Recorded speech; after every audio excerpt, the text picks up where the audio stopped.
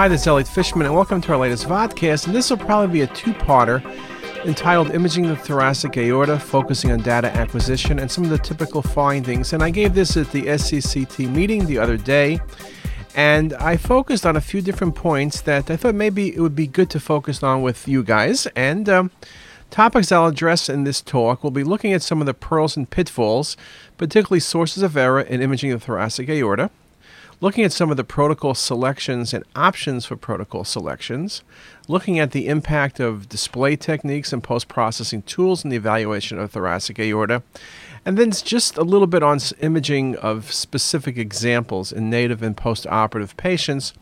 Again, in this talk, I'm not going to try to go through all the different type A's and type B's and really focus on clinical cases, but rather focus on some of the basic principles. Just some simple anatomy. I read a few good articles, and I'll give you some numbers. The arch has basically several common variations. Most common is where there's three branches of arch anatomy: the right innominate artery, left carotid, and left subclavian, and that's in about 70% of patients. The second common one is when you have two branches, which are the right innominate and left subclavian arising from a common trunk, and then the left subclavian arising separately. So there's two, and that's often defined as a bovine arch when you have right innominate and left subclavian and left carotid from a common trunk. And the third variation would be when the left vertebral artery arises off the arch between the left carotid and left subclavian directly off the aorta. And that's about 5% of cases. Okay, that's pretty simple. And here was an article by Burkov pretty recently. 65.9% of patients have both normal aortic arch branching patterns and normal venous anatomy. Variants in the arch branching were present in 32.4% and anomalies at 1.5%. And venous anomalies were pretty uncommon in about 0.7%. That gives you some basic numbers just to look at. So that's nice and simple. Okay, what else? There often is a question as to what the size of the aorta is, and there's a good article by Casaruni and Associates a few months back in Radiographics making the point that the ascending aorta mid-portion should always be less than 4 centimeters, descending less than 3 centimeters, and they also put in there a very nice chart, 432. Very nice numbers. Again, you can have some variation, but you got to be thinking under 4. Now, it's important that you have some idea about size, because when you look at thoracic aortic aneurysms and you say, when do surgeons operate? Well, typical things might be ascending above 5.5, descending above 6.5 centimeters, and increase in aneurysm size of greater than 1 centimeter in a year. And we're going to talk a little bit later about how we measure to make certain that we are measuring correctly. But those are some good magic numbers, normal, and then when something is done. Okay, so let's now look at technique. We talk about the possibilities, non-contrast, arterial, and venous or delayed phase imaging. Now, in terms of techniques, we'll also speak about how we time injections, but we'll get to that in a moment. First, what about non-contrast CT? I think in routine follow-up aortas, you don't need non-contrast studies. I think non-contrast studies are critical in the acute setting, rule out dissection. They're also critical in cases where you're going to look for an endovascular leak. A very important thing to really think about with non-contrast scans is you don't need thin sections. You don't need high dose. You can do relatively low dose studies, maybe with something like a flash acquisition. But what you're looking for is high density in the wall of the aorta, classic intramural hematomas. Now, with intramural hematomas, it's important to recognize that adjusting the window width and narrowing the window will make it easier to see the presence of blood. Image on your left, window width of 400, image on your right, image width of 200. So very nicely shown in that example. Now, the reason we like non-contrast CTs, here it's obvious an intramural hematoma, but if you look at that same case with contrast, you see the soft tissue in the wall, and it's consistent with thrombus or intramural hematoma, but you really can't tell it's acute or not because the density is so variable. Blood against contrast really doesn't show well. On the non-contrast, it shows very nicely, and even when you take that same case, no matter really how you look at it, you're going to have that same issues. So if we take the same case and we put it in a sagittal view or we put it in a coronal view, it's going to really be doing the same thing. So for example, here it is in a coronal view, you see the intramural hematoma. I guess you can assume to be intramural hematoma. You even see a small ulceration, but again, the acuteness is hard to tell on a contrast-enhanced study. So non-contrast works well. Second example, same thing. Look at the descending aorta. There's high density. It's very subtle. The images are a little bit noisy. Patient's arms are by the side, but if you look carefully, you can measure the lumen is 36, and the intramural hematoma or suspected intramural hematoma is 70.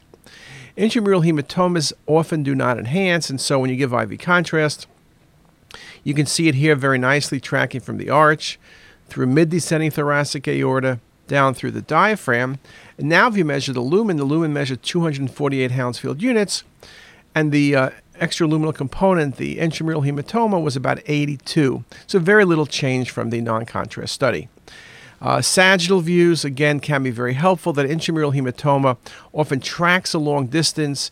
It's kind of compresses the lumen, but very nicely shown in this example. Okay? So that's why we do non-contrast scans. Now, what about arterial phase imaging? Now, for many patients, particularly with older scanners, preset delays, maybe a 30-second delay worked very nicely. But with the very fast scanners these days, where the scan times are taking less than a second, it's very possible to be scanning too early. Typically, it's not an issue with the aorta of scanning too late, but it's too early. And therefore, either test bolus or bolus tracking become critical. Now, test bolus is something we do routinely for cardiac CT. Bolus tracking is typically what we do for routine aortas. Now here's just an example when you scan too early. This would be great for a pulmonary artery study, but you can see there's no contrast in the ascending or descending aorta. There's no way you can make the diagnosis of dissection or anything else on this study. If you look at this case, just a good example showing you when you give a test bolus, what happens. Initially, the pulmonary artery is bright, the SVC is bright. Pulmonary arteries wash out, the aorta becomes denser. So it's a matter of picking the right time. And you can see from the image on your bottom right, there is actually a good point where both the pulmonary arteries and aortas are opacified. That's often a good point for doing a, let's say, triple rule out. Now, in terms of bolus tracking, one of the things we do in terms of picking a trigger point is we recognize that the faster the scanner, the higher the trigger point. If a scan's going to take 30 seconds to do, like on a 16-slice scanner, what you probably would do is trigger earlier at, let's say, 170 Hounsfield units in the ascending or descending aorta. And so as you start scanning, the contrast density will keep going up. When you have a very fast scanner and the scan is a second, the second you press the trigger to scan, the scan is basically over. So you need to trigger at a much higher point, and we're often triggering at something like 250. And here's just a nice example where we did the triggering at 250. Beautiful opacification of ascending and descending aorta. Now, you can do triggering in the ascending aorta or descending aorta. Typically, we do ascending aorta in coronary studies when we trigger. But for a lot of routine aortic work, it pays to put it in the mid-descending thoracic aorta because that's a good timing point, and you really are certain then that you're going to have good opacification of both ascending and descending aorta. So that works very nicely. Now, in terms of IV contrast protocols, volumes range between 80 and 120. The faster the scan, the lower the volumes you can use. We use Omni 350 or Visi 320 depending on the patient's creatinine. I like an injection rate of around 4 cc's. We'll typically go up to 5. Cardiac is 5 to 6. You can get by with 3 for thoracic aorta in most cases. Preferred injection site, right into cubital fossa, 18-gauge angiocath. We'll go with 20 as necessary. And then you can use saline chasers. Many people use saline chasers. It allows you to use, at times, a little bit less IV contrast and get better efficiency from the contrast. So saline chasers typically are used at the same injection rate as the routine injection. I also find saline chasers to be especially helpful when you're doing long studies like thoracic aorta and abdominal aorta, or thoracic and abdominal and runoff. In terms of protocols, key things for us are to make certain we get a great study at low dose. So on our system, we're using care dose. In terms of collimation, we use the narrowest collimator, 0.6. We go with the slice thickness of 0.75, reconstructing every 0.5, which is about a pitch of 0.7 to 0.8. We use the thin sections because we're going to do 3D reconstructions and multiplanar. Now, when you go from that to, say, a flash scanner, The protocol basically is the same in terms of slide thickness and interscan spacing. Of course, the biggest thing is at the flash, we're running a pitch of about 3, so scan times are basically about a second. So remember before I mentioned about triggering higher trigger point because the scan is so quick. Now, in thoracic aortic imaging, one of the next questions we typically ask with protocols is, are we going to gate this study or not? Gating has the advantage, particularly if you're looking at the aortic root and ascending aorta. There's no motion. And so if we're looking for type A dissections or any pathology in the root or ascending aorta, it's the way to go. You often get a free look at the coronary arteries, particularly in patients with lower heart rate, and you routinely can get visualization of the aortic valve. Now, remember, what's the downside? Well, the downside is you need to have a relatively slower heart rate, preferably, though you don't necessarily need to. 64 slice if you want to see the coronaries. You want a heart rate around 60, but steady in the 70s, we can do a good job with a thoracic aorta. Of course, things like dual source make it much easier because there you have a lot of variability in the heart rate that you can put up with and still get a very good study of the thoracic aorta. Now, what's the disadvantage of doing gating? Well, the disadvantage is it's an increased radiation dose because of a slower pitch. So that's the main disadvantage. Again, with gated acquisitions, we are able now to get a smaller area of scanning. We don't necessarily scan between 0 and 90%, maybe targeting 60 and 70%. And so we can lower the doses to make that and not such much of a disadvantage. Now, a few cases to make the point about gating. Here's a case, type A dissection, ascending aorta, descending aorta. You very nicely see the flaps. This was not a gated study. The patient's heart rate wasn't very high, but you can see here a really good look at the aortic root, the arch.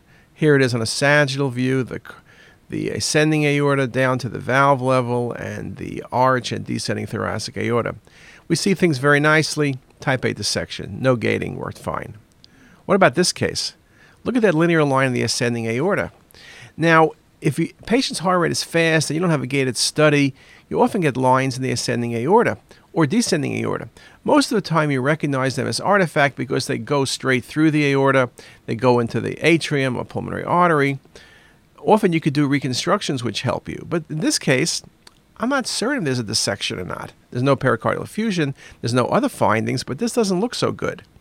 And then I go here, and I go to the coronal view, and boy, there could be a dissection there, and here it is a few more times in 3D. I just don't know. Obviously, this patient that we rescanned with the gated acquisition, it was normal. So again, your certainty level goes up. If you're looking at the aortic root ascending aorta, just gate the patient. Another example, type A dissection, beautiful example, gated acquisition. There are the two flaps, no problem seeing them. There's the ascending aorta. You can follow it down to the aortic leaflets. You can follow it down to the coronary arteries. As I mentioned, you can routinely get good looks at the coronary arteries. So just very important to be able to do that. Just as important as calling a dissection is to say there is no dissection. Here a patient has a dilated aortic root with big sinus of Valsalva. Look at it on the sagittal and coronal views. Lobulated, that's dilated sinus of Valsalva. Here it is again, one more view. But they're dilated, but there's no dissection. You see the aortic valve leaflets very nicely. This is most commonly seen in our experience in Marfan's, but you can see from this chart there are a number of other things that can possibly do it. Now, I mentioned before, particularly ER setting, we think about triple rule out. If you do a gated ascending aorta on a dual source scanner, you don't have to worry about heart rate typically. You get good coronary arteries. Or if you're going to gate the patient, perhaps you can lower the heart rate with beta blockers. But here's a nice example. The aortic root looks dilated, but there's no dissection.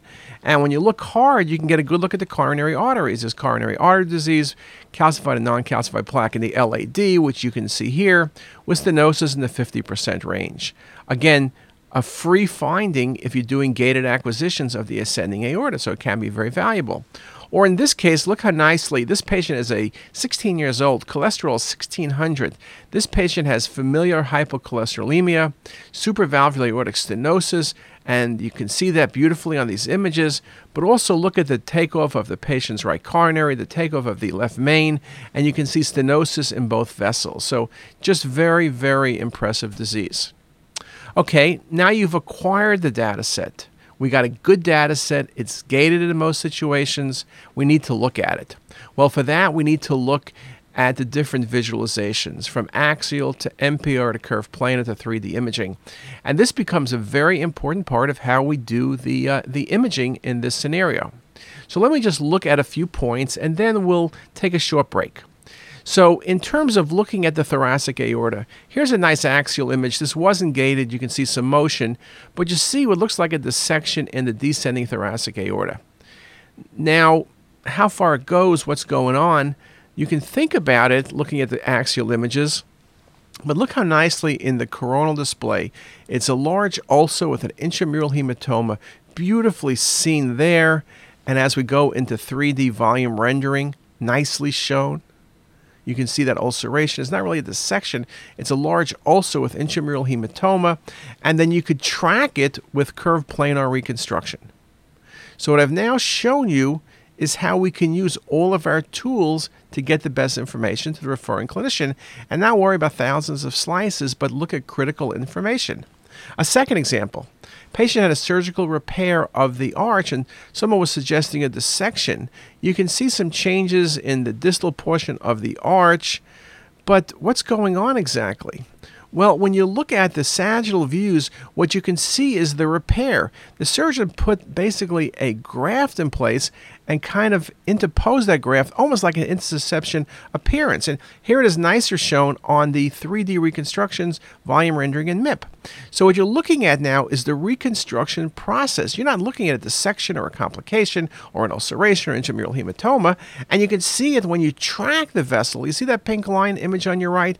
We now show you, it almost looks like an atrium of the stomach, quite frankly, but it's telescoping in is the correct word. And look how nicely there or here we can see it. So again, how we look at things will very much define our accuracy. And again, you would not want to make the wrong diagnosis in this patient. So with that, let's take a break and we'll start back on looking at some of our criteria for size measurements in the aorta. And with that, have a great day.